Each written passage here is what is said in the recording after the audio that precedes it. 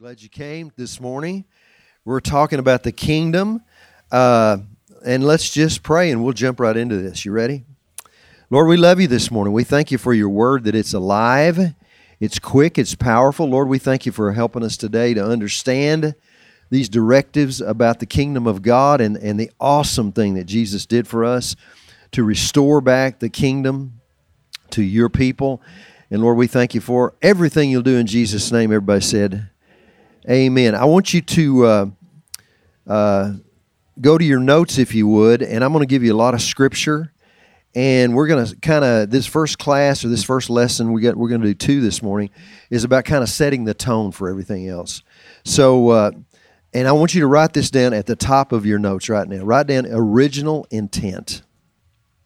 Original intent. We're going to go back and look at the original intent that God had for human beings in the Garden of Eden.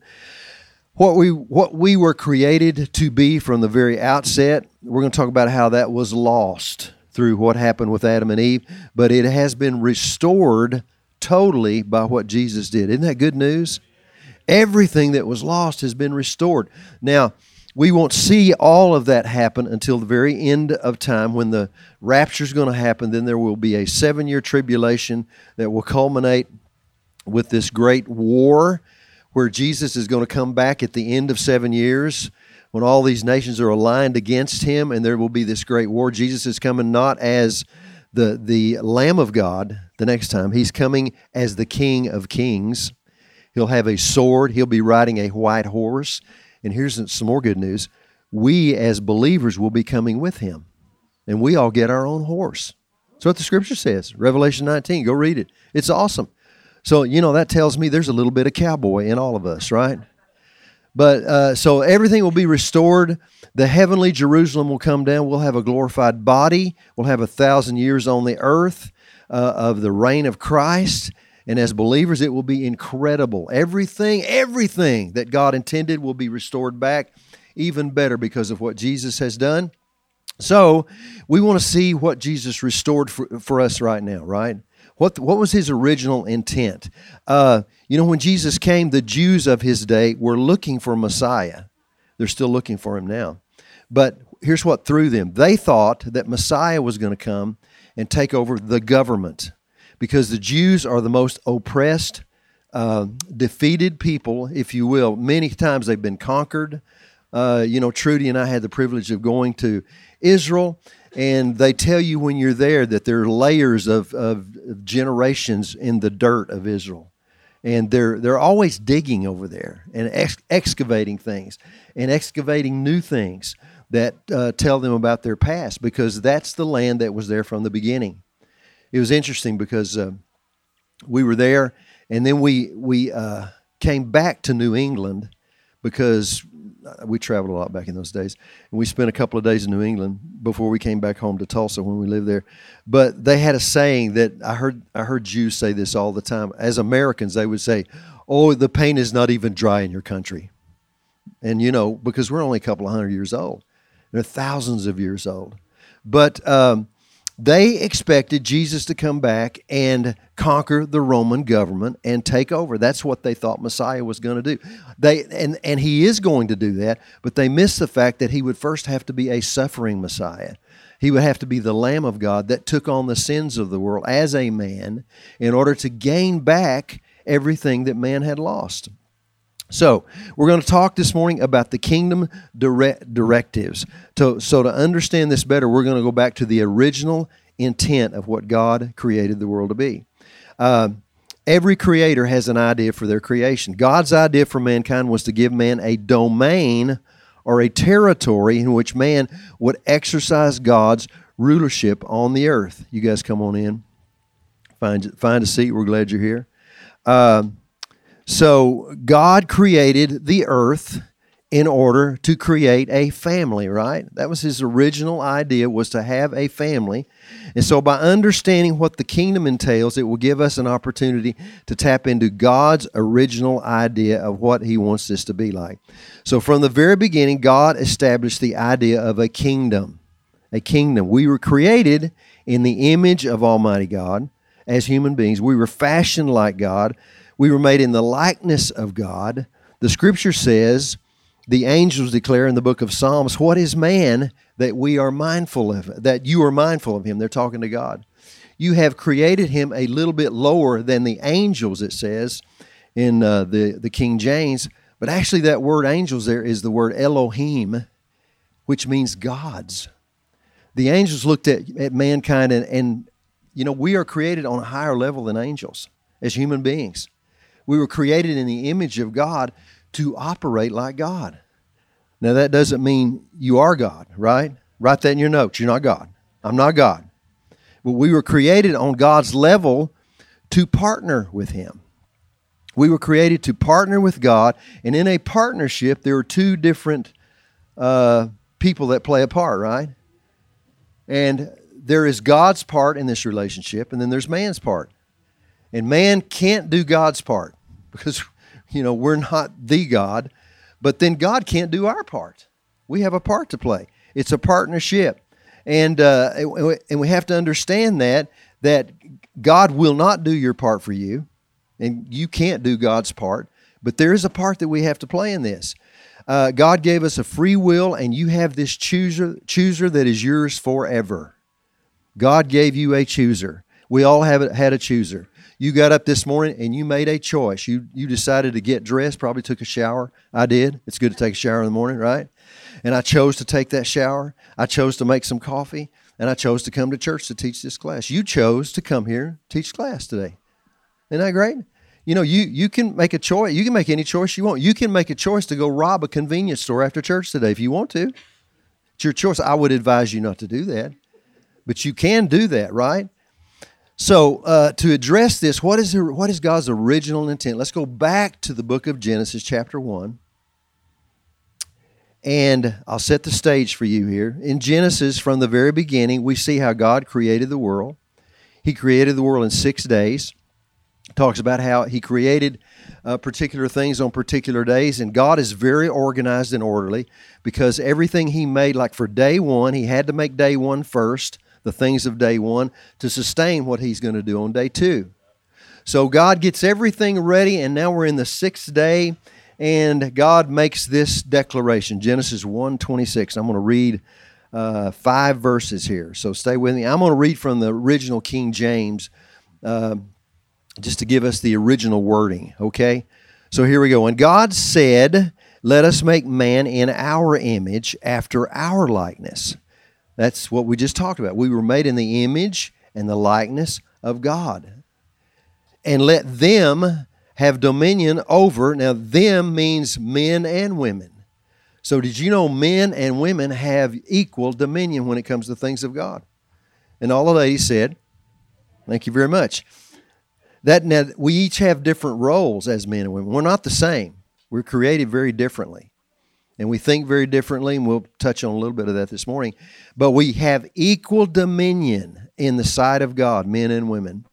And let them have dominion over the fish of the sea, over the fowl of the air, over the cattle, over all the earth, and over every creeping thing that creeps upon the earth. We have authority over even creeps in Jesus' name, right? Sorry, I had to say that. So God created man in his own image. In the image of God created he him, male and female. There we go. There's the man and the woman. Created he them. And God blessed them. Everybody say, bless them. God blessed them. The term blessed here, you might want to put this in your notes, means God empowered them. God declared blessing over them. God spoke a grace over them. God blessed them.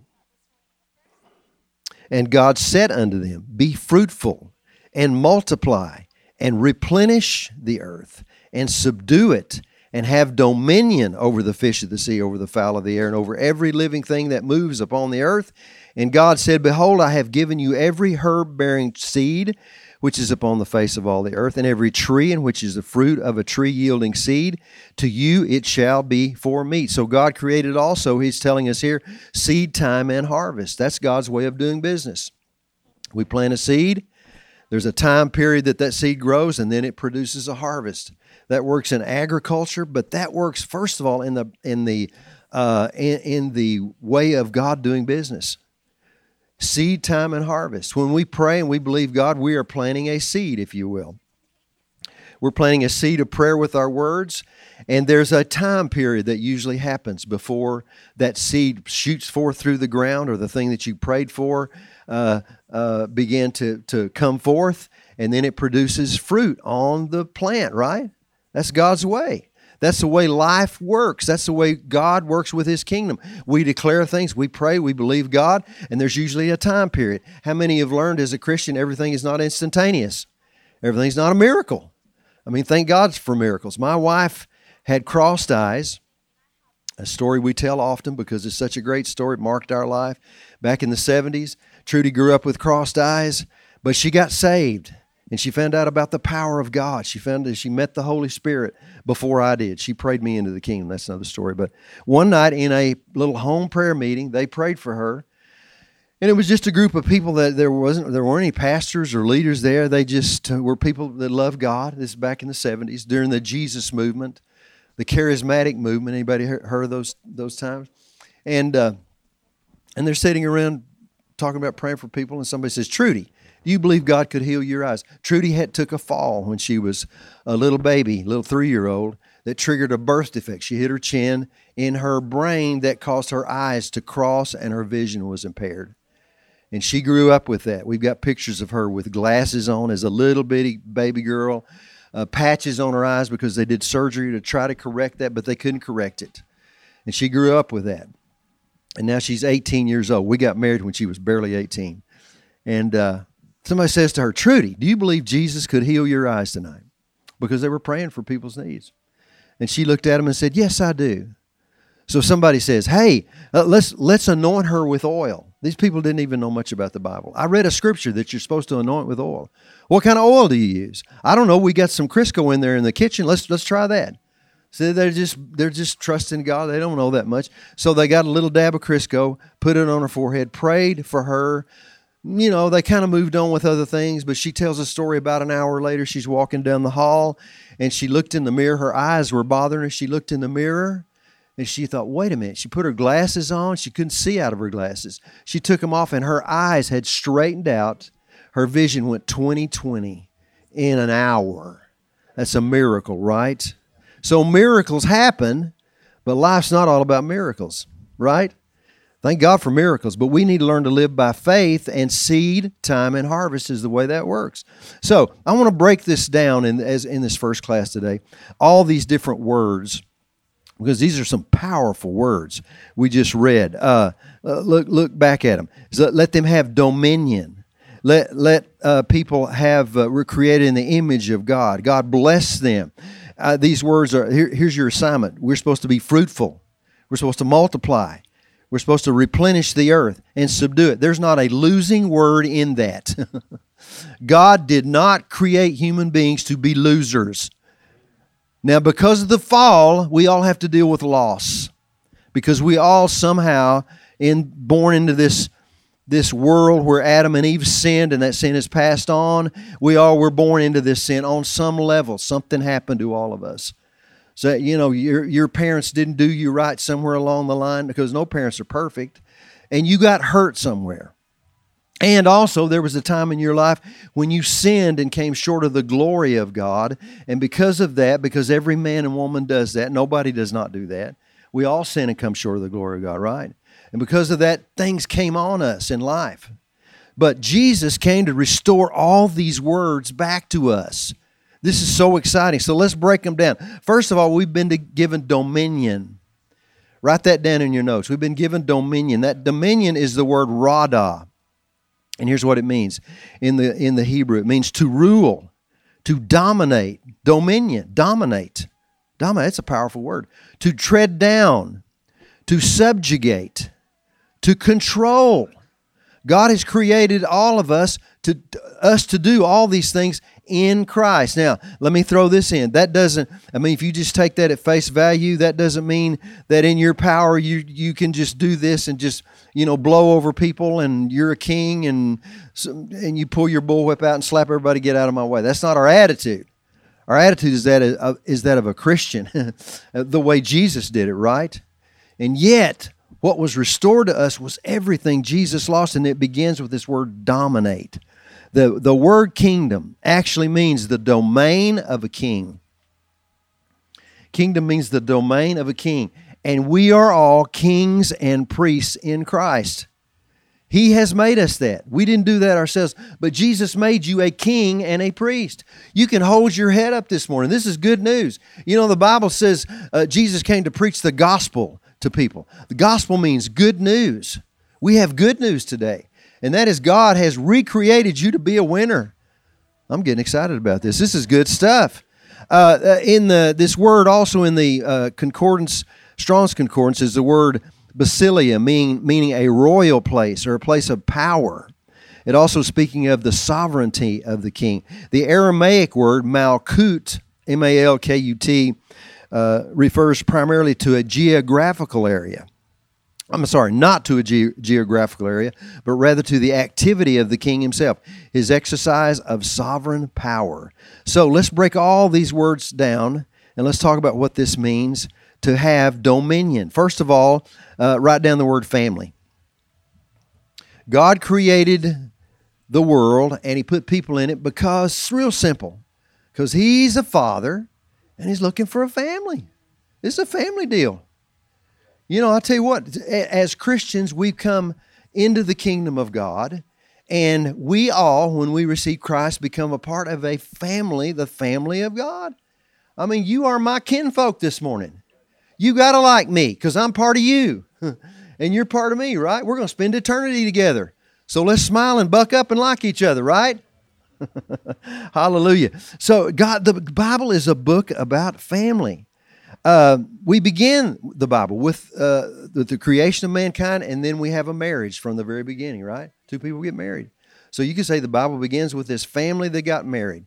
And then do you know at the end of the Bible in Revelation, there's another wedding. It's the marriage supper of the Lamb. When we come to Christ and we have our glorified body, and we are made totally whole in Christ, every part of you, spirit, soul, and body, made brand new.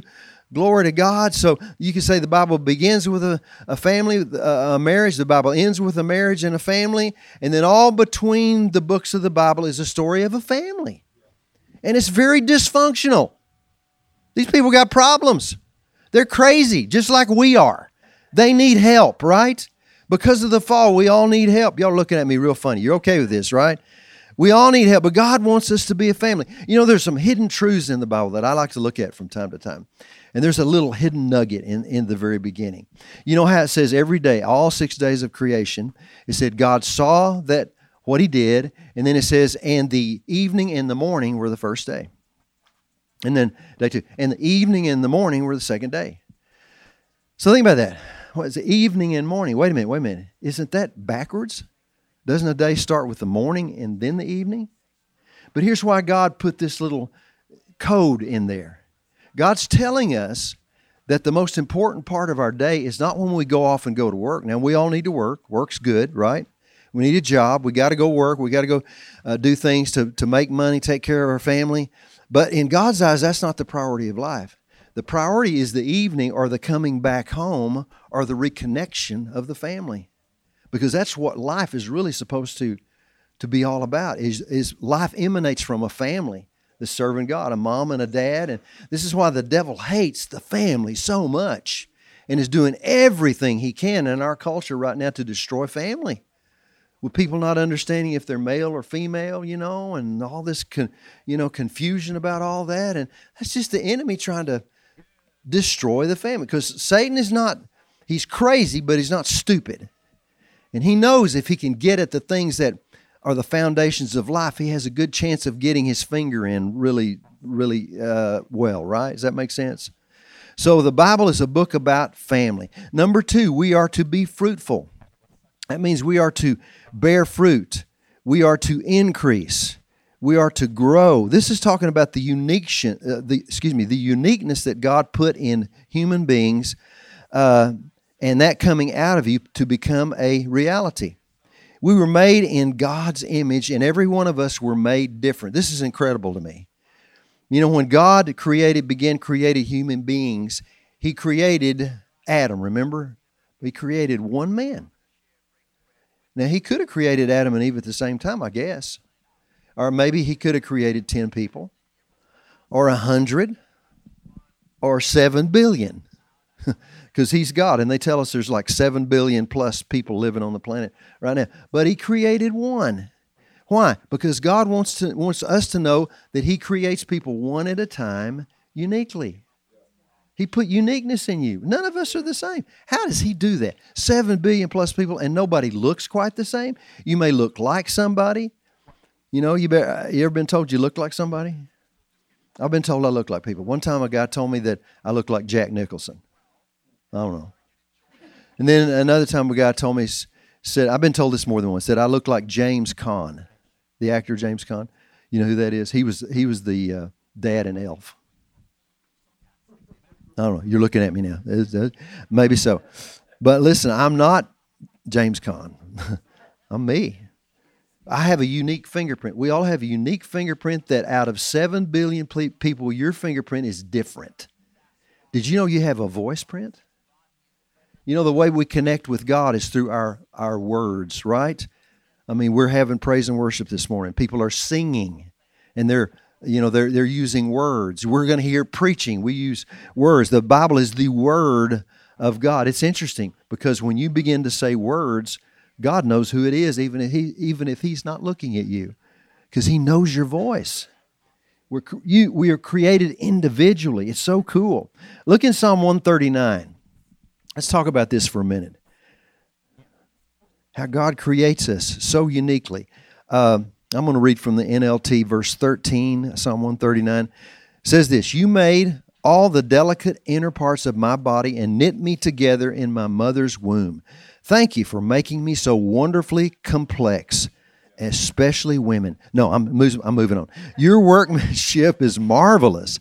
How well I know it. You watched me as I was being formed in utter seclusion, as I was woven together in the dark of the womb." I like to say it this way. Now, you can get weird with this, but I believe God made us in heaven and sent us to the earth for an assignment. I believe this speaks to that. Now, that doesn't mean, I'm not talking about reincarnation and weird stuff like that. But God had you in His mind. I'm not sure exactly how that works, but, you know, it's so amazing. These little babies come into this womb, and these little human beings come. We just had a new great-granddaughter last year. My granddaughter's pregnant again, so we're going to have a new little baby. And these little babies, little people, right? The way God does that is so cool. We came to the earth for a purpose. You were created for a purpose. Verse 16, "You saw me before I was born. Every day of my life was recorded in your book." What? This is God's detail of love and care for human beings. It just blesses me. "Every moment was laid out before a single day had passed. How precious are your thoughts about me, O God. They cannot be numbered." Everything about human beings is so unique, and that's what God wants us to know. You know, even the way we process thoughts and ideas. They say that in your brain, when an idea comes into your brain, it goes through like 7 different pathways to become a thought. And I'm not sure how that works, but I think Proverbs 9:1. I'm going to read this as speaking to that. It says this, Proverbs 9:1. "Wisdom has built her house. She has carved its 7 pillars." So when your brain is, this is what this is talking about. 7 pillars, 7 trains of thought in your brain. Wow. And no 2 brains have the same pattern. You are uniquely and wonderfully made. Isn't that good? Just close your eyes and say, "Thank you, Lord, that you love me so much." Wow. So cool. God's idea was to make us unique. Then the next word is the word grace. This was all done. Remember, God blessed them. That's a grace of God coming on. God's grace came on Adam when He created him. Eve when she was created. On us. Even though we were born into this sin-cursed world, there's a grace of God on us, I think, from the beginning. I think we can walk away from that, and we all do. But God wants us to understand there's a grace. Grace means this. Grace is not just a nice little, oh, God give you His grace, sweet word. No, grace is an empowerment word. In fact, grace does mean empowerment. This is a kingdom of grace. We've been empowered by God. Here's a good definition of grace that I got years ago, and I'm going to give you today. You might want to write this down. Grace is God's willingness to use His power on your behalf, even when you don't deserve it. Say it again. Grace, God's willingness to use His power, His ability and power on your behalf, even when you don't deserve it. So grace is a thing that empowers us. The grace of God empowers us to do what God's called us to do. Hebrews 4:16 talks about this. Let us therefore come boldly under the throne of grace. Amen. That we may obtain mercy and find grace to help in time of need. When we have needs come up in our life, we can come boldly to the throne of God, but it's not the throne of judgment, or it's not the throne of somebody telling us, what's wrong with you, dummy? Why did you do this again? It's the throne of grace, right? That we may find mercy and grace to help in our time of need. You know, we are human beings, but God's grace empowers us to be a superhuman being. I like what Pastor Josh preached a couple of weeks ago, that we are a superpower with the grace of God. We are like Superman. We're like that. You know, all those ideas of those superheroes, those movies that are so popular right now, all that really came from the idea that God has empowered us to be His children. Ephesians 2:8 says, God saved you by His grace when you believe, and you can't take credit for it. It is a gift of God. This is good news. We've been graced by God, and grace means we've been empowered by God to do what He's called us to do. Next word is the word multiply. God told us that we're to be fruitful and multiply. That means to make large, to become numerous, to reproduce what you are, to make little people like you. Yeah, isn't that an awesome thing? Psalm 127 talks about that children are the heritage of the Lord, and the fruit of the womb is His reward. It's a blessing. Blessed is the man that has his quiver full of them. It likens children to arrows. So it says you're blessed if you got a quiver that's full of arrows. And if you know the Lawrences in our church, you know they believe in this scripture. They have 27 kids, I think, counting. No, not that. They got a bunch of stuff. But it's a blessing to have babies. And, you know, our quiver, Trudy and I, we have two. But, we had a little quiver, I guess. But they're part of you, and they always will be. They're your flesh and blood. They look a little bit like you, you know. And they think, you'll see things. We have my granddaughters, or my grandkids this weekend. Pastor Josh and Sarah's kids, they're staying with us. I watch little things that they do, and I think, that's Josh coming at you. I'll watch little Sonny smile. That's Sarah. She smiles just like her mama. Bo's the one that looks like her mama, but Sarah's the one, that Sonny's the one that acts like her mama. But there's nothing like, God wants us to multiply and have children. We are called to replenish. Replenish is the next word. That means to be full, to accomplish, to be armed, to be satisfied. Listen, here's some good news. You were created by God to come to this earth, and you have a purpose for being here. And we all desire to find our purpose. We desperately want to find our purpose. Here's what I've learned about purpose. Purpose changes as you age, because I'm not a young guy anymore. You probably didn't notice that. But my purpose, when I was 20, I had a different way of thinking than I do now. I'm looking for what I'm called to do. We're searching and we're seeking, and Trudy and I got saved early on in life, thank God. And so my 20s were trying to, what am I going to be? You know? And I had gifts in me that had begun to manifest a little bit. I had a musical gift. And then I remember when Trudy told me, she said, I was praying for you one day. This was so funny because I was the least likely to do this. She said, I was praying for you and I saw you preaching.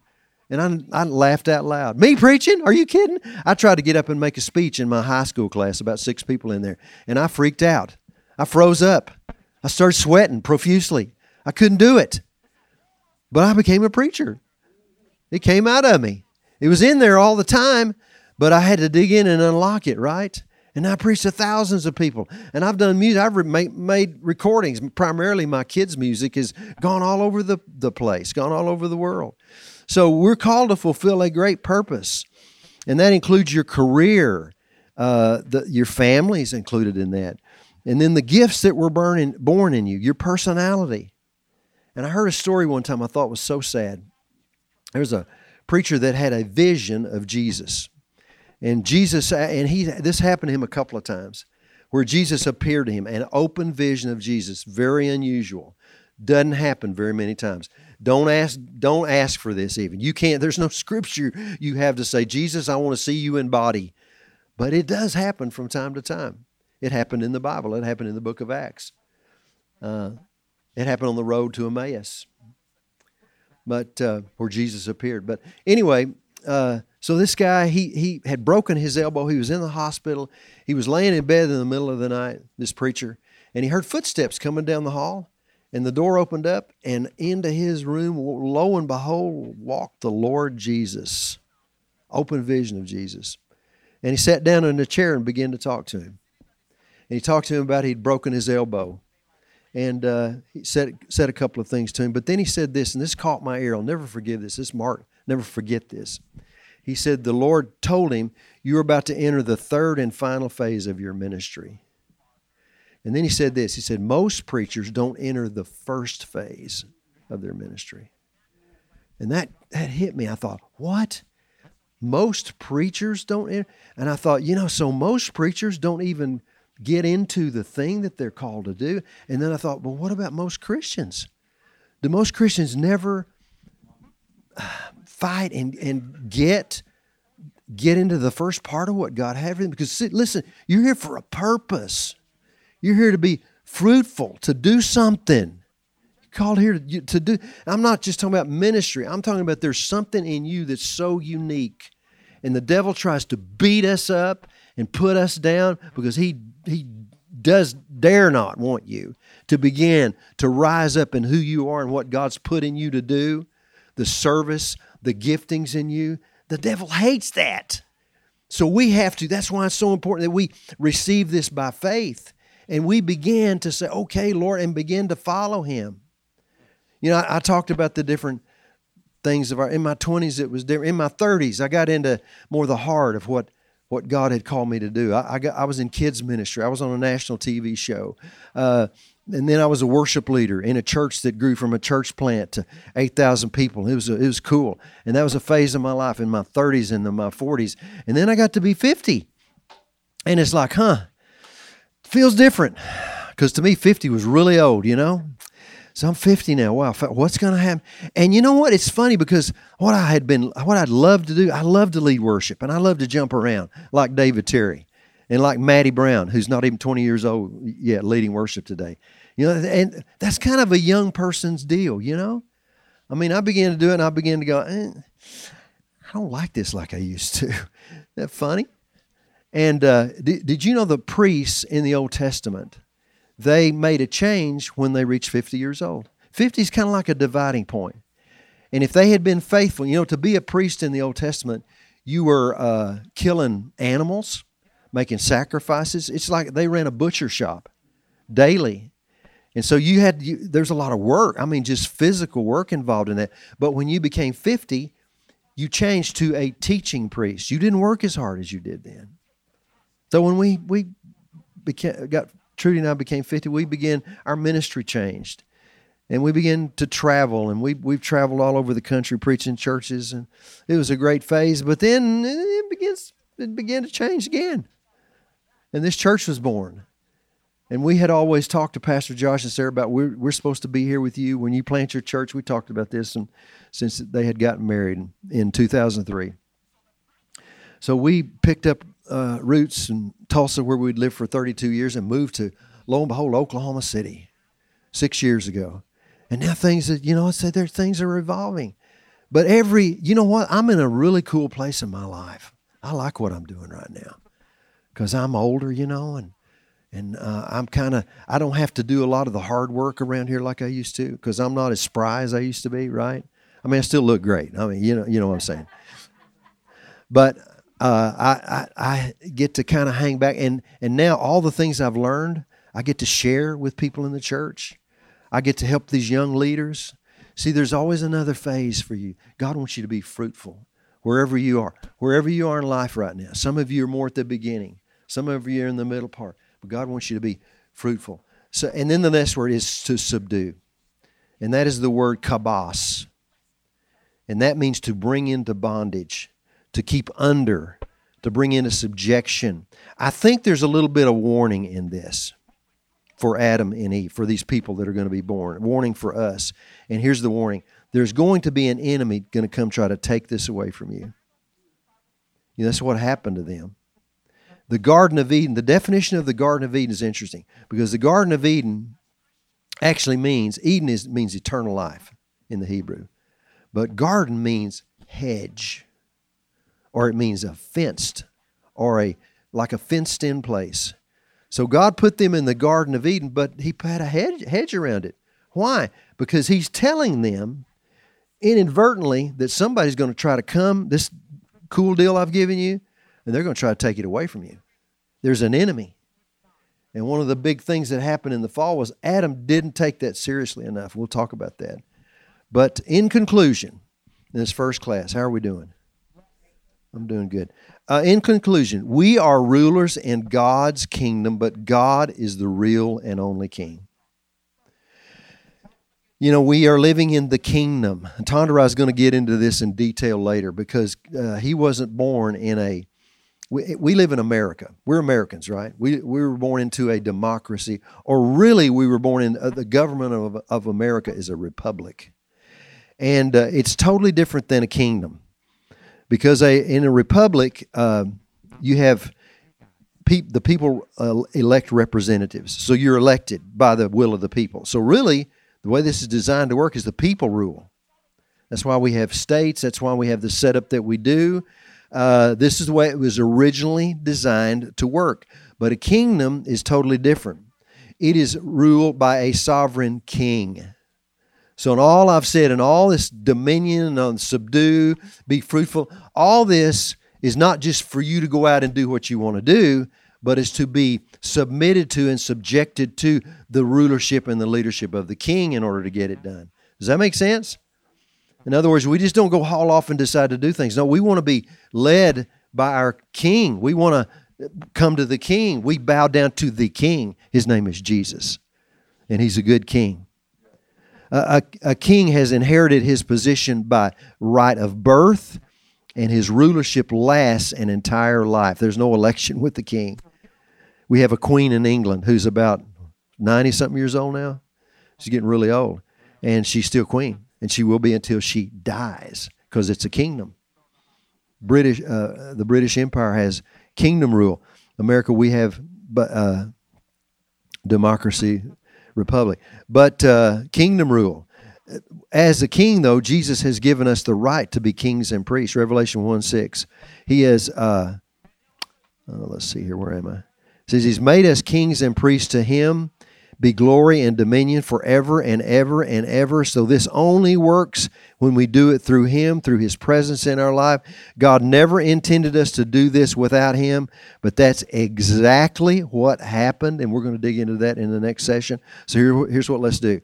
Let's take a 2-minute, let's take a 3-minute break, all right? All right, did you get anything out of that? What God wants to see is we have been elevated in him. He wants us to realize our position in him is so important, because if you don't understand that, you can't fulfill your purpose. And yet then you have to be careful, because if people begin to walk in that, and as human beings, we begin to walk in some victory, and then pride comes in, and then we get off our road that God wants us to have. So we have to understand we're elevated in Christ, and yet we are still submitted to him. And that's what that first session was all about, what is rightfully ours. So this session we're going to talk about how to take hold of the kingdom. And because the fall of man, access was lost to God's desire to have this kingdom. And man has always looked for the missing piece through different means. But there is a way that God has set for man to lay hold of this kingdom promise. And as we study this, we have an opportunity to lay hold of it personally for what God has for us. Our key verse is Matthew 11:12. And I think it's in your notes. If not, you write it down. But it says this in the NLT. And from the time John the Baptist began preaching until now, the kingdom of heaven has been forcefully advancing, and violent people are attacking it. And King James, or Amplified, I'm sorry. From the days of John the Baptist until now, the kingdom of heaven suffers violent assault, and violent men seize it by force. Wow, that's kind of a what? We're supposed to violently, that's what Jesus said. We have to we are Christians and we are gentle as lambs, but we're wise as serpents. And in order to get what God has for you, you got to have some grit in your believer to get it done. Because it just don't fall on you like ripe cherries on your head from a tree. No, Jesus did the hard part, and yet we still have to activate it. We activate it by such an important word, faith, F-A-I-T-H. We have to use our faith. Remember I said that when it comes to kingdom things going forth, God has a part to play in this kingdom reign, but then we have a part to play. We can't do God's part, but God won't do your part. You have a part to play, and you have to understand that to play that part, you got to have some of that in you. I'll give you an example of my wife. Trudy's such a gentle, precious, lovable. Everybody likes my wife, Trudy. I mean, and that's just her. But sometimes they don't understand the bulldog in my wife. When she got saved, we were newly married. We'd been married just a few months, and we're fighting like cats and dogs because we don't know anything. We're very young. I was 19. She was barely 18 when we got married. Barely 18. She just turned 18 the month before. And so, we love each other, but we don't know how to get along with each other, especially when you get married, because that creates all sorts of other problems. So we're married and fussing and fighting. One night we had a big fight. She had been raised in a particular denominational church, and we weren't going then. But she tells a story. I wasn't there, but she said, I went over to a part of our apartment, and I was talking to God, and she said, I just got honest with him. And I said, God, I'll tell you what. I've gone to church all my life, and as far as I can tell, you've never done anything to help me. That's what my wife said. And I'll tell you what, if you don't show me you're real, then that's it. I'm not going to church. I'm not going to talk to you anymore because we're having trouble and I need some help, and you're going to have to help me. And that's the way it is. Bam. Amen. That's my wife's prayer. And she just prayed that. You know what happened? The next day. Everybody say the next day. There's a knock on her door. I was at school. And some people came over, her relatives, that had just gotten saved and filled with the Holy Spirit. And they came in and began to tell her all about that. And she says, I want that. And she got saved and filled with the Holy Spirit that afternoon. In less than 12 hours, what she told God she had to have, He shows up. He will show up. But you know what? She was strong about that. She's strong like that today. Especially if something's coming against her kids or me. She will get on it like ugly on an ape, and she will pray, and she will be strong. There's got to be a strength in us if we're going to do what we're called to do. As Christians, our lives should be different. I'm not saying you're not going to ever have trouble, but God's called us as believers to win over the troubles that come our way. You are called to be a winner. You are more than a conqueror. Jesus did the conquering. But what are we? We're more than a conqueror. We take what He did and we rise up in our faith and we fulfill our purpose and our commission in life. This is good stuff. But that doesn't mean just because this is the will of God, you're not going to have any trouble. You will. Trouble will come. It is promised in the Bible. But when it comes, we have to stand strong against it. This word, the violent, take it by force, I think it's in your notes, is biastai, I guess is the way you say that in the Greek. Meaning one who is eager in pursuit to seize. The eagerness is born from people seeing the freedom, resources available for us in the kingdom. It's just like people coming to America. You know, America, we got some warts on America right now, right? I mean, there's some things we all don't like that grieve us all as believers. They should.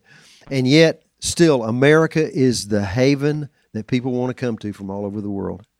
even with all its faults, is seen worldwide as a nation to come to find liberty and freedom, a place that you can pursue your dream and find purpose and prosperity.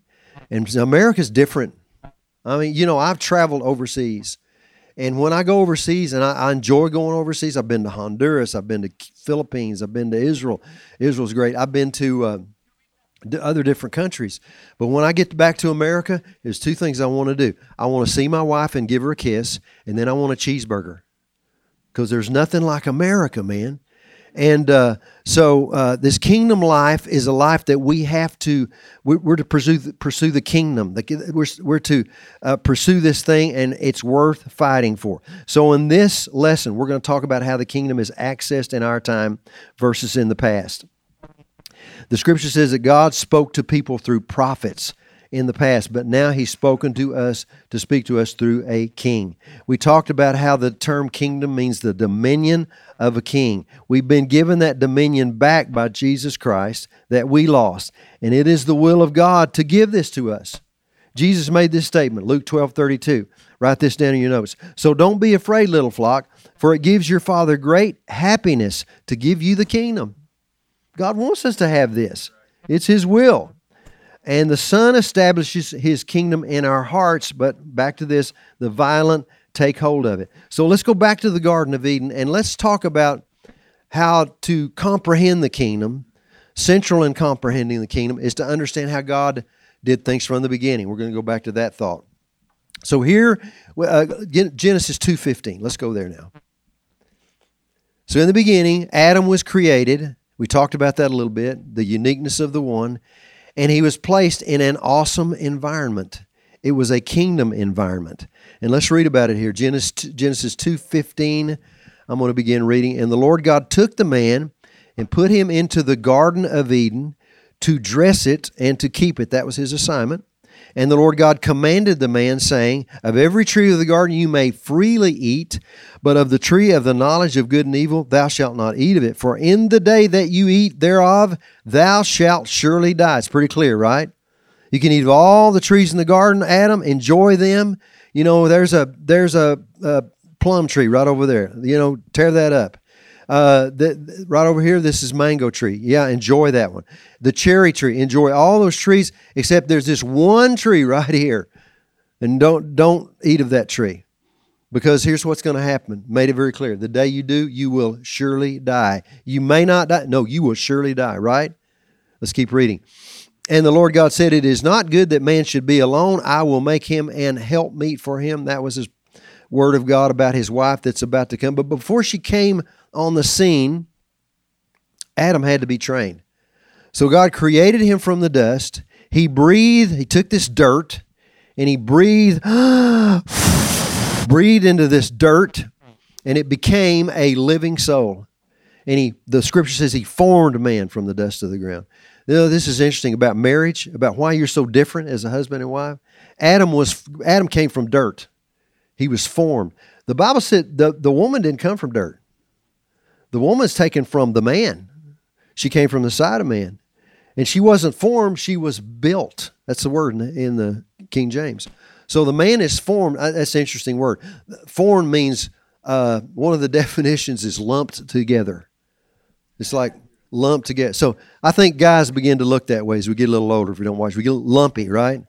But for the woman, it's the word built. It's a different word. It's like more intricately constructed. And I'll say, I think it shows, right? There's women and men are different physically, also the way they think. But then God took him to this place called the Garden of Eden. We talked a little bit about that. Where was the Garden of Eden? Historically, somewhere near the convergence of the Euphrates and Tigris River, maybe it's thought. Maybe somewhere in modern-day Iraq, it's thought. But we don't really know. Wherever it was a nice place to live. Because Eden means eternal life. So God wants Adam to start this family because he's a family God, right? We talked about that. And he's going to give him a bride, but Adam needed to be trained. So there are 5 kingdom directives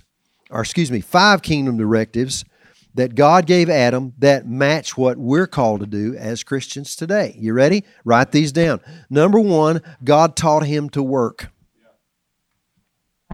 Taught him to work. He was to dress the garden. The first human enterprise vocation was farming, agriculture. Remember, we talked about seeds. Seeds are planted. Time passes, and then there's a harvest. And so God that's what he began to do with Adam. He became a worker. God wanted men to understand, not that women can't work, women can work. And a lot of times they do a lot of things a lot better than men. We have a church full of men and women that work on our staff, and I watch them, and they're gifted. Man, we got some people that are really gifted. We got some women that are smart.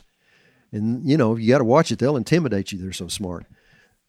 So women can work, but here's what God wanted us to understand. The man is the lead worker in the family. He is to be the one that casts direction for the family.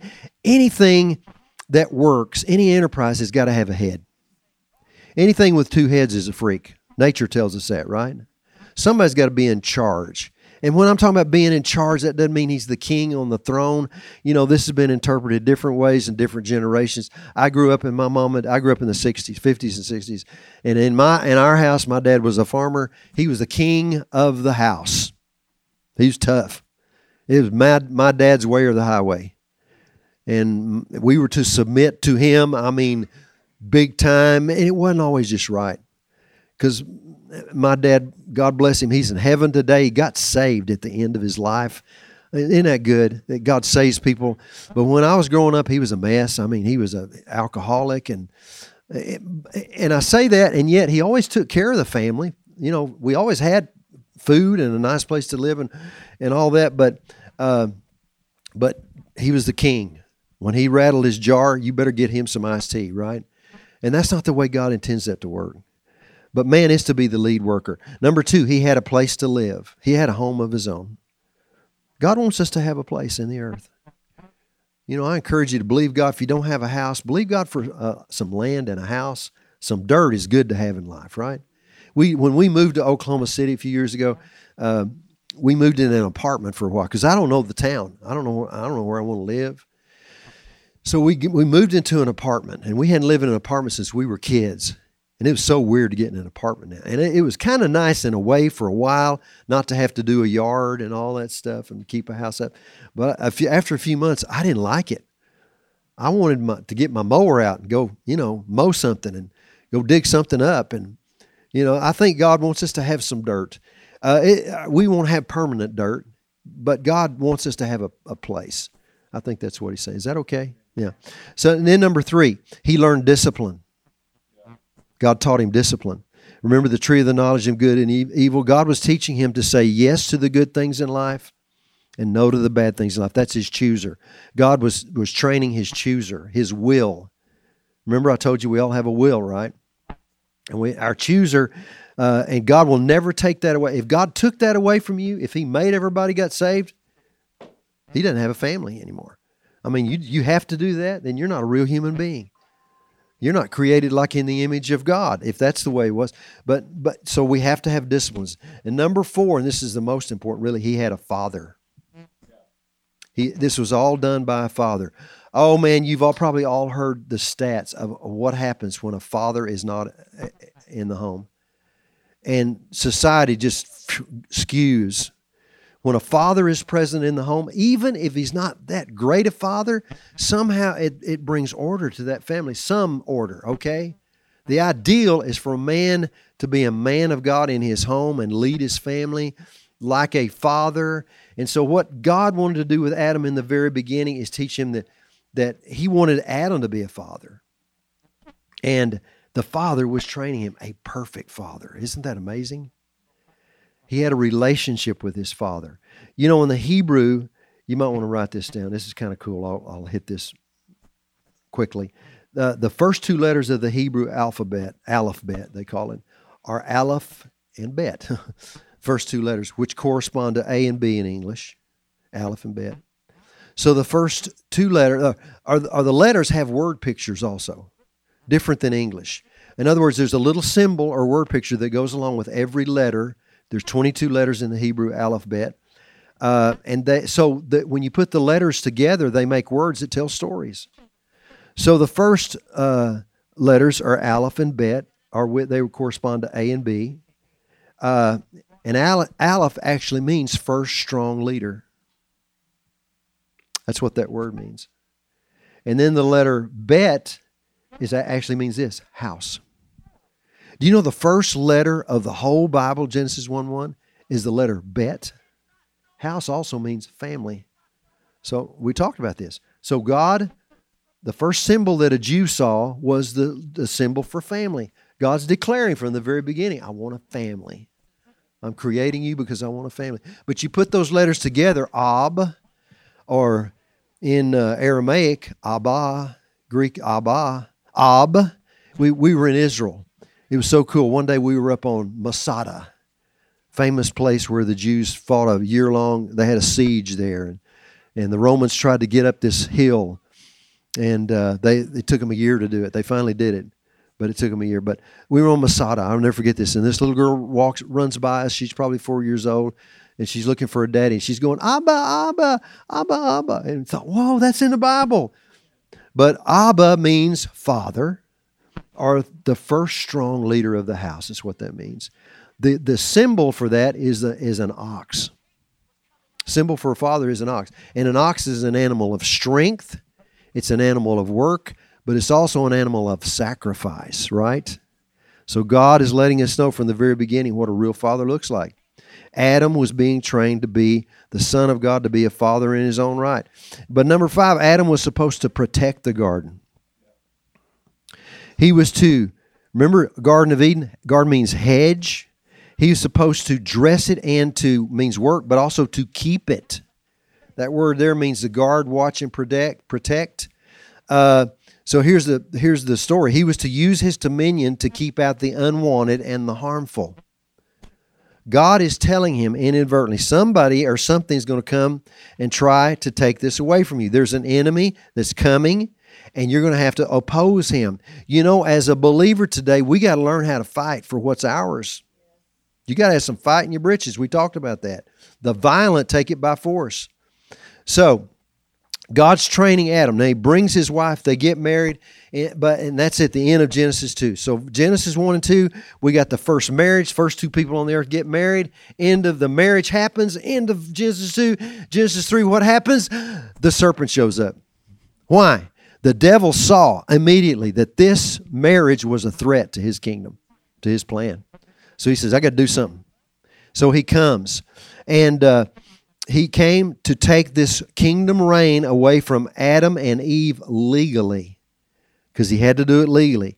He used his deception as his tool. That's his stock and trade. He's a deceiver. He's a con man. He's a liar. He's real. He wants to take you down. Now look at Genesis 3:1. Everybody tracking with me? We're talking about our directives in the kingdom. Genesis 3:1. Now the serpent was more subtle than any beast of the field which the Lord God had made. And he said unto the woman, Yea, has God said, you shall not eat of every tree of the garden? So he begins to question the word of God. That's what he'll do to us. He'll come at you and he'll question the word of God in your life and tempt you to get you off serving God and get you off acting on the word of God by faith. Everybody with me? So he presents this to Eve. He came against, the woman is called in the Bible the weaker vessel. That doesn't necessarily mean she is physically, for the most part, women are weaker than men. But did you know men are from the waist up stronger than women? We have bigger shoulders and arms and things like that. But you know women are stronger from the waist down? And they have to be, because they have babies. And it takes a lot of strength to push out a baby. I've heard. I don't know, but so I don't think this is not, my point is that this is not talking about just your physical weakness. This is talking about, in fact, the better word for the weaker vessel is the more sensitive vessel. Women are more sensitive for bad maybe, but also for good. I mean, there's a sensitivity in a woman. There's things that women see that guys just don't see. My wife is always telling me something, and she'll say, did you know so-and-so about the kids? And I'll go, huh? No. I remember one time our son Josh had come home from school. I'll tell Pastor Josh stories. You can, get him with him. But he comes home from school, walks in. Trudy and I are standing in the kitchen. never forget this. And he walks by, says, "Hi, Mom and Dad," and walks by. And I'm going, "Okay, everything's cool." And Trudy says, "Something's wrong with him." I said, "What?" She said, "I don't know, but something's wrong with him." "Why do you say that?" "Because his cheeks were red. And I know when he gets upset, his cheeks turn red. I know that as a mama." I said, "I did not know that." And mamas know stuff, right? So go kid him about his cheeks turning red. I don't know. But anyway, there's a sensitivity. And so the enemy comes at her sensitivity. And he questions the word of God. That's the way he always comes. He comes to question what God has said. Hath God said? And that you can't eat of the fruit of every tree of the garden. That's what he said. And Eve quotes back. Let me read this to you. "Of course we may eat fruit from the trees in the garden," the woman replied.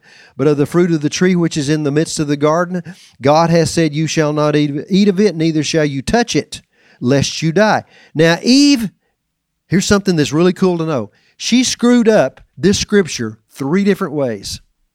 In 2 verses, she messed it up 3 ways. And I'll break it down for you. All right, you ready? Genesis 3:2. "Of course we may eat of fruit from the trees in the garden, but we may eat fruit from the trees in the garden." She left out a word. She left out the word freely, which means she was diminishing the goodness and the liberality of God, how good God really wants to be. You know something, folks? God is so good, we can't comprehend how good He is. He's a lot gooder than you think He is. He loves you and wants to bless you more than you could ever imagine. That is our God. And she left out that word freely. Second way she misquoted it. She said, "You shall not eat of it, neither shall you touch it." The scripture, God didn't tell Adam you couldn't touch it. She added that. So she did something that Deuteronomy 4:2 tells us not to do. "You shall not add unto the word which I command you, neither shall you diminish aught from it." That's Deuteronomy 4:2 if you're taking notes. So you're not supposed to add to the word. You're not supposed to take away. She added something, and then she took something away. And then the last way she said it, "You shall not eat of it, neither shall you touch it, lest you die." Or in other words, if we do that, we may die. No. God didn't say you may die if you do that. He said if you do that, you shall surely die.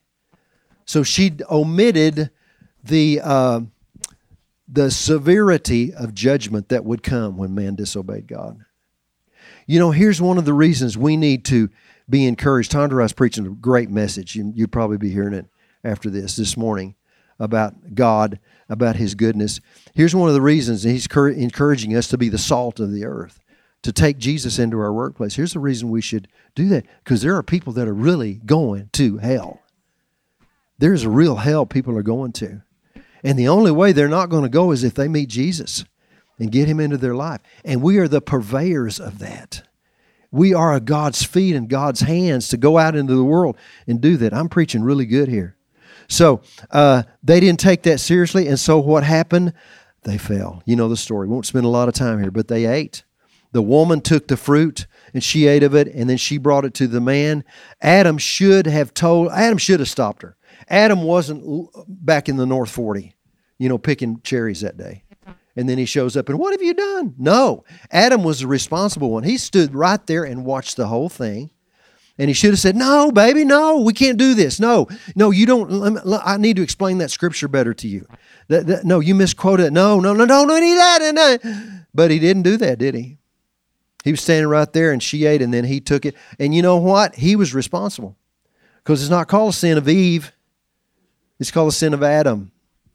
Jesus had to be the second Adam, not the second Eve, because it's not Eve. It was Adam's, the leader. Wow. So now, Eden is taken away. The fall of man rips the kingdom apart. And this happens in 2 ways. Number one, physically. They lost Eden. They lost their place. They lost the plan of God that God had for them. And this curse is pronounced on them, and that curse is twofold. And I'll hit it quickly. A curse came. God said, "The day that you eat of it, you shall surely die." Well, they didn't die physically, right? But inside they did die. The connection with God that they had, the intimacy that they had now is severed and cut off. And now there's this curse pronounced on them, and it's twofold. For the woman, it involves she would suffer in pregnancy. She would be ruled over by her husband. You know, there is a legitimate discrimination against women in our world. There really is. And that's why we've had things like women's movements and women rising up, because they've been mistreated. And in America, really, women have more freedom than in any other nation in the world. In other lands, women, for the most part, are just second-class citizens. And that's part of the curse. That's part of the curse coming on the woman. She would have trouble in childbearing. For the man, the ground was cursed. And that's going to be hard to make a living. Because remember, we talked about how man is the lead provider of the family. He's going to have to fight thorns and thistles. He's going to have it's going to be a challenge. You know, God wanted it to be easy, I believe, for men and women to live. Just cruise through life. But now we have to go out and work, and there's a curse on our work. There's, you know, I grew up on a farm, and I understand we have to fight weeds all the time. And you plant a beautiful crop, but then weather and weeds and thorns try to come up. And my dad hated weeds more than any person in the world. Everything I had to plow over and over to get the weeds down. That's another whole other story. But so there's a twofold curse that came upon people physically, but then spiritually, what happened? And this is so sad. All those good things we talked about in Genesis chapter 1, the legal authority that we had in the earth is diminished now. It's taken away, and it's given over to Satan. And now Satan is called the God of this world, which he is. You know, man, really what he did, he sold out his lease agreement with God. God had an agreement with man to do all these things, and man sold it out because he disobeyed God. And now Satan has a lease on this planet. Now, Satan doesn't own the earth, okay? This is good news. He doesn't own the earth. God, the Lord owns the heavens and the earth. But Satan has a lease until his time is up. His time is coming up shortly because all signs point. I've been studying a lot in the book of Revelation and about end time stuff. And, you know, folks, we got to be close. I mean, we just got to be close. I mean, if you got your eyes open at all and see what's going on, all these things have been prophesied. There is nothing right now holding Jesus from coming back. All the signs of Matthew 24, Luke 17, they're all happening right now. We're seeing these things unfold right before our eyes, and there's a whole other story. But God, mankind lost his authority, and now we have a challenge. We don't have the same dominion, but as a man and a woman, we still want to exercise dominion. And that dominion mandate was not taken totally away from us, and man still needs to express that. But we express it now without kingdom rule in totally different ways. There's a negative dominion that is manipulation of the kingdom. People are trying to achieve things in their fallen state in the flesh that brings about all sorts of chaos in the world. And I want you to go to Genesis chapter 10, verse 8. We're going to close with this. I got 15 more minutes. We're going to talk about how Nimrod is a picture of this. Anybody ever heard about Nimrod? Nimrod's an interesting character in the Bible. Nimrod comes on the scene in Genesis chapter 10. Adam and Eve, the falls happened. Time has progressed for a while now. And the scripture says, Genesis 10:8, if you want to take note of all this, says, Cush begot Nimrod, who became a mighty one on the earth. Verse 9, he was a mighty hunter before the Lord. Therefore it is said, like Nimrod, the mighty hunter before the Lord. So you read that, and on the surface, you read about Nimrod. Okay, this dude named Nimrod, he was a hunter. That means, well, he's probably good with a deer rifle, right? But that's not what this is talking about.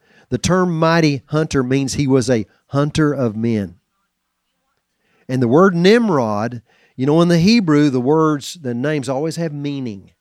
So the word Nimrod, the name Nimrod actually means this: get down, I will be over you. That's what Nimrod means. Write that down. Nimrod means get down, I will be over you. And here's what God's telling us about Nimrod. He was a tyrant that came on the scene. He was the first person we see that is an embodiment of dictatorship, of communism, of socialism. and even more than that, of Antichrist. He is the Antichrist spirit personified. In one of the commentaries, I read this about Nimrod. It said it should be translated, he was a mighty tyrant in the face of God. The hunting was the hunting of men's souls. Nimrod became a leader in apostasy, developer of a great religious system, later to become known as the Babylonian religious system, or the mystery of Babylon. Or Babylon is a world system. We see it at work right now in the world. That is an ungodly system. It includes commerce. It's going to grow it's growing right now. But when the church gets out of here in the rapture, it's going to come on like crazy in the last few years of time on the earth. It's going to be crazy. But it's here now. It's called Mystery Babylon, but it's going down. The Bible said Babylon will be destroyed in one day. And everything we see, I don't know if you're like me, I don't watch much news on TV because it makes me so mad and angry when I see what's going on.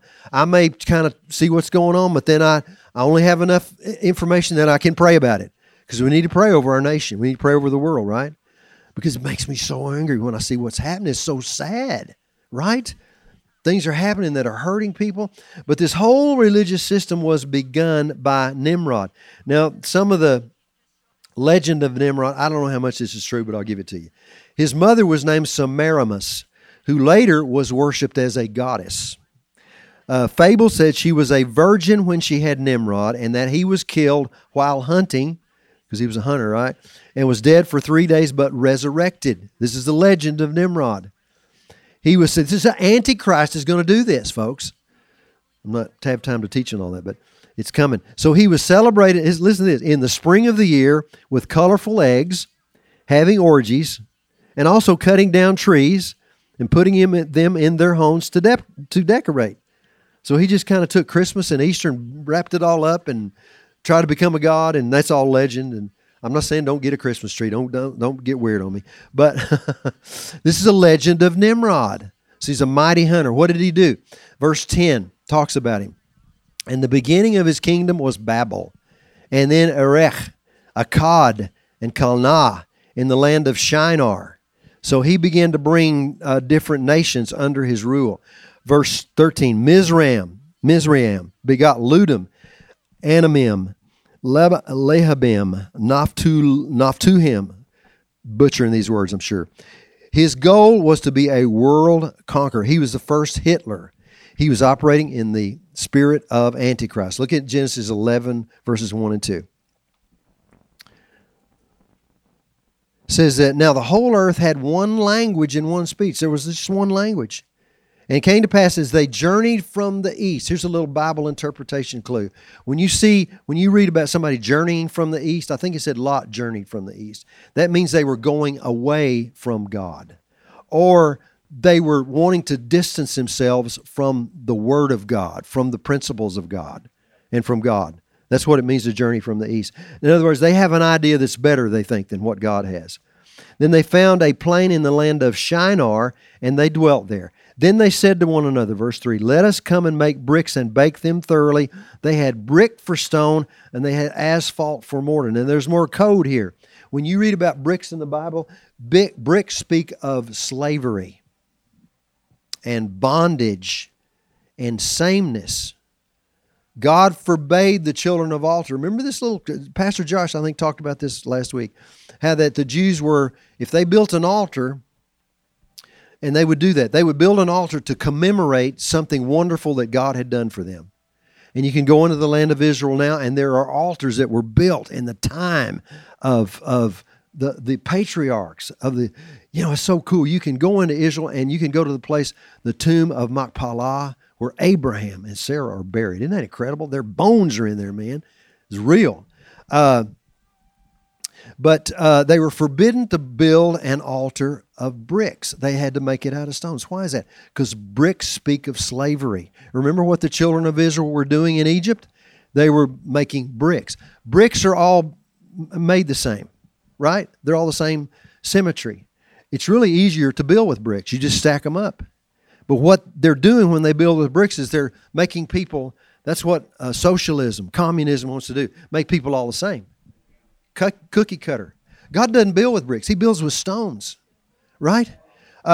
It says in 1 Peter 2:5, and you are lively stones. You're not lively bricks. You know, I talk about individualism, how individual we all are. We're lively stones. We're royal priests. Through the mediation of Jesus Christ, we offer up spiritual sacrifices that please God. So we're stone. You're a little stone. You know, we have a fireplace at our house that some stonemasons came in when we moved there, and they built a stone fireplace. It was amazing to watch those guys do that. It was hard to do. They had to go outside and cut those stones, and then they'd place them just right. And, you know, you look at our fireplace, it's very interesting because there'll be a little bitty stone here, and then there'll be a big one and different size ones. And that's the way God builds with individuals, right? So back to Nimrod. So they built a tower. I got to do this quickly. And let us make a name for ourselves. And they were being successful at what they were doing. Why? Because they still were operating in a type of dominion. And there's this unity coming on them. And so God had to come down and confuse the languages. Verse 6, indeed the people are one. This is God talking. And they will have one language. And this is what they begun to do. Now nothing that they purpose to do will be withheld from them. That's dominion that people have that are negative. You know, people accomplish things now that are bad people, right? That's what Nimrod was doing. That's why God confused the languages, because there are language discrepancies. We don't understand the language. There's a communications cut down or are hindered, and you can't do everything you want to do. And God did that because of the authority. Even in my point is the authority, the dominion was working even when it was in the negative. But we're in the positive, right? So let's end with some good news. You ready for good news? Let's go back to the curses pronounced on the man and the woman. Do you know there was also a curse pronounced on the serpent? We're talking about kingdom, dominion, kingdom. There was a curse pronounced on the serpent. Let's look at it. Genesis 3:14.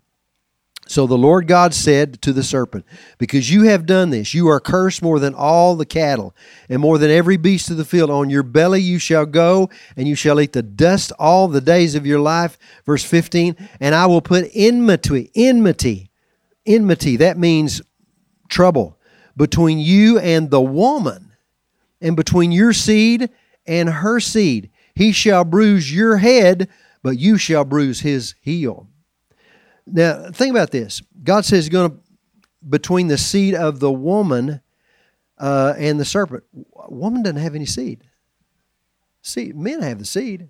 When it comes to reproduction, women carry the egg and men carry the seed. But he said the seed of the woman. God's prophesying something that was a mystery to the Jews. Is still a mystery today. The seed of the woman. Who is that? That's God in the flesh coming to as a fetus, uniting with the little gal named Mary. You know what's so cool? The woman that ate of the fruit in the beginning is now the one that redeems mankind back to God, because the seed was planted and the baby was born, and his name is Jesus. Hallelujah. And God borrowed that womb because he knew that the woman would be the one to bring the kingdom back. The woman who brought the fruit of cursing now has brought the fruit of God for blessing. Man, this is good preaching right here. I love this. And now with him, we can begin to live out the kingdom through what he taught us in our 3 years of ministry. That's why we're majoring right now on the kingdom of God, on the words of Jesus, because he constantly talked about the kingdom. And this kingdom, there will be a physical kingdom set up at the end of the Bible. Book of Revelation talks about that. But now the kingdom of God is not a place. Not a place anymore. Look in Luke 17:20. This is Jesus talking. Now, when he was asked by the Pharisees when the kingdom of God would come, because Jesus was always talking about the kingdom, he answered them and said, the kingdom of God does not come with observation. Or in other words, it means it can't be detected by visible signs. Nor will they say, see, here is the kingdom. Or see there. He's talking about after he's died and been resurrected. For here it is. Here, you ready? For indeed the kingdom of God is within you. It's within you. Not out here somewhere. I mean, he's not at the church. He's in you. He's in human beings. Kingdom of God is within you now. Why? When you receive Christ, the kingdom, the seed of the kingdom is in you, in every believer, from what we would think to be the least, from what little bitty kids to what we may think the greatest, whatever that is in your mind. But the kingdom of God, when we receive Christ, is within you. And we were born with the potential for the kingdom to rule again when it's established in our heart and we begin to walk it out. Somebody else say amen. I'm preaching really good here. Jesus said this, the kingdom of God is not meat and drink, but righteousness and peace and joy in the Holy Spirit. Or in other words, we can have everything back that Adam and Eve lost because, let me read this. We can have all this because we believe that our King will care for us in our time on our earthly kingdom assignment. Yes, we're here for an assignment, but the kingdom's in you. And as long as we're here, Scott, this is so good. We're going to have financial supply. God wants us to have health. God wants you, if you get sick, He wants you healed. Freedom from sin. We can be free from sin, right? Doesn't mean you'll never miss it again, but when you do, run to Him. We can have family blessing again. We can have a relationship with our Father and the Holy Spirit. But understand this, it's not all about us. It's about us having the ability to be a blessing in the earth. Here, let me give you a great definition for gospel as we close. Boy, I'm doing good. I still got 2 minutes. Gospel means this, good news from the battlefield. We're called to preach the gospel. We're called to walk out the gospel. What does gospel mean? You heard good news, but it's even deeper than that. Good news from the battlefield. Here's the good news. The war is over. The victory has been won. The kingdom is secure. The kingdom is secure because of what Jesus did. And now the war is over. Now, once again, we're going to have to fight. Whole point, the violent take it by force. We rise up in who we are in Him, not in arrogance. You know, I've seen this a lot of different ways because I've been around a while. I've seen some people when they begin to get a hold of faith and the promises of God, you can get arrogant with this and begin to be stupid with it. But you don't have to be stupid with it. If you'll stay connected to the King, which is really the whole point of this, we stay connected to Him and with Him. That's where our rulership really takes hold. It's when we're walking with Him and walking this out. And God has put you here in this kingdom that we're living in the body, in the King. He's put you here to fulfill a great purpose, Rosie. You have a purpose in life. You have a purpose. We all have I could say, if I knew all your names, I could say your name because you have purpose in this kingdom. This kingdom is yours by faith. Praise God. Let's pray. Father, we thank you.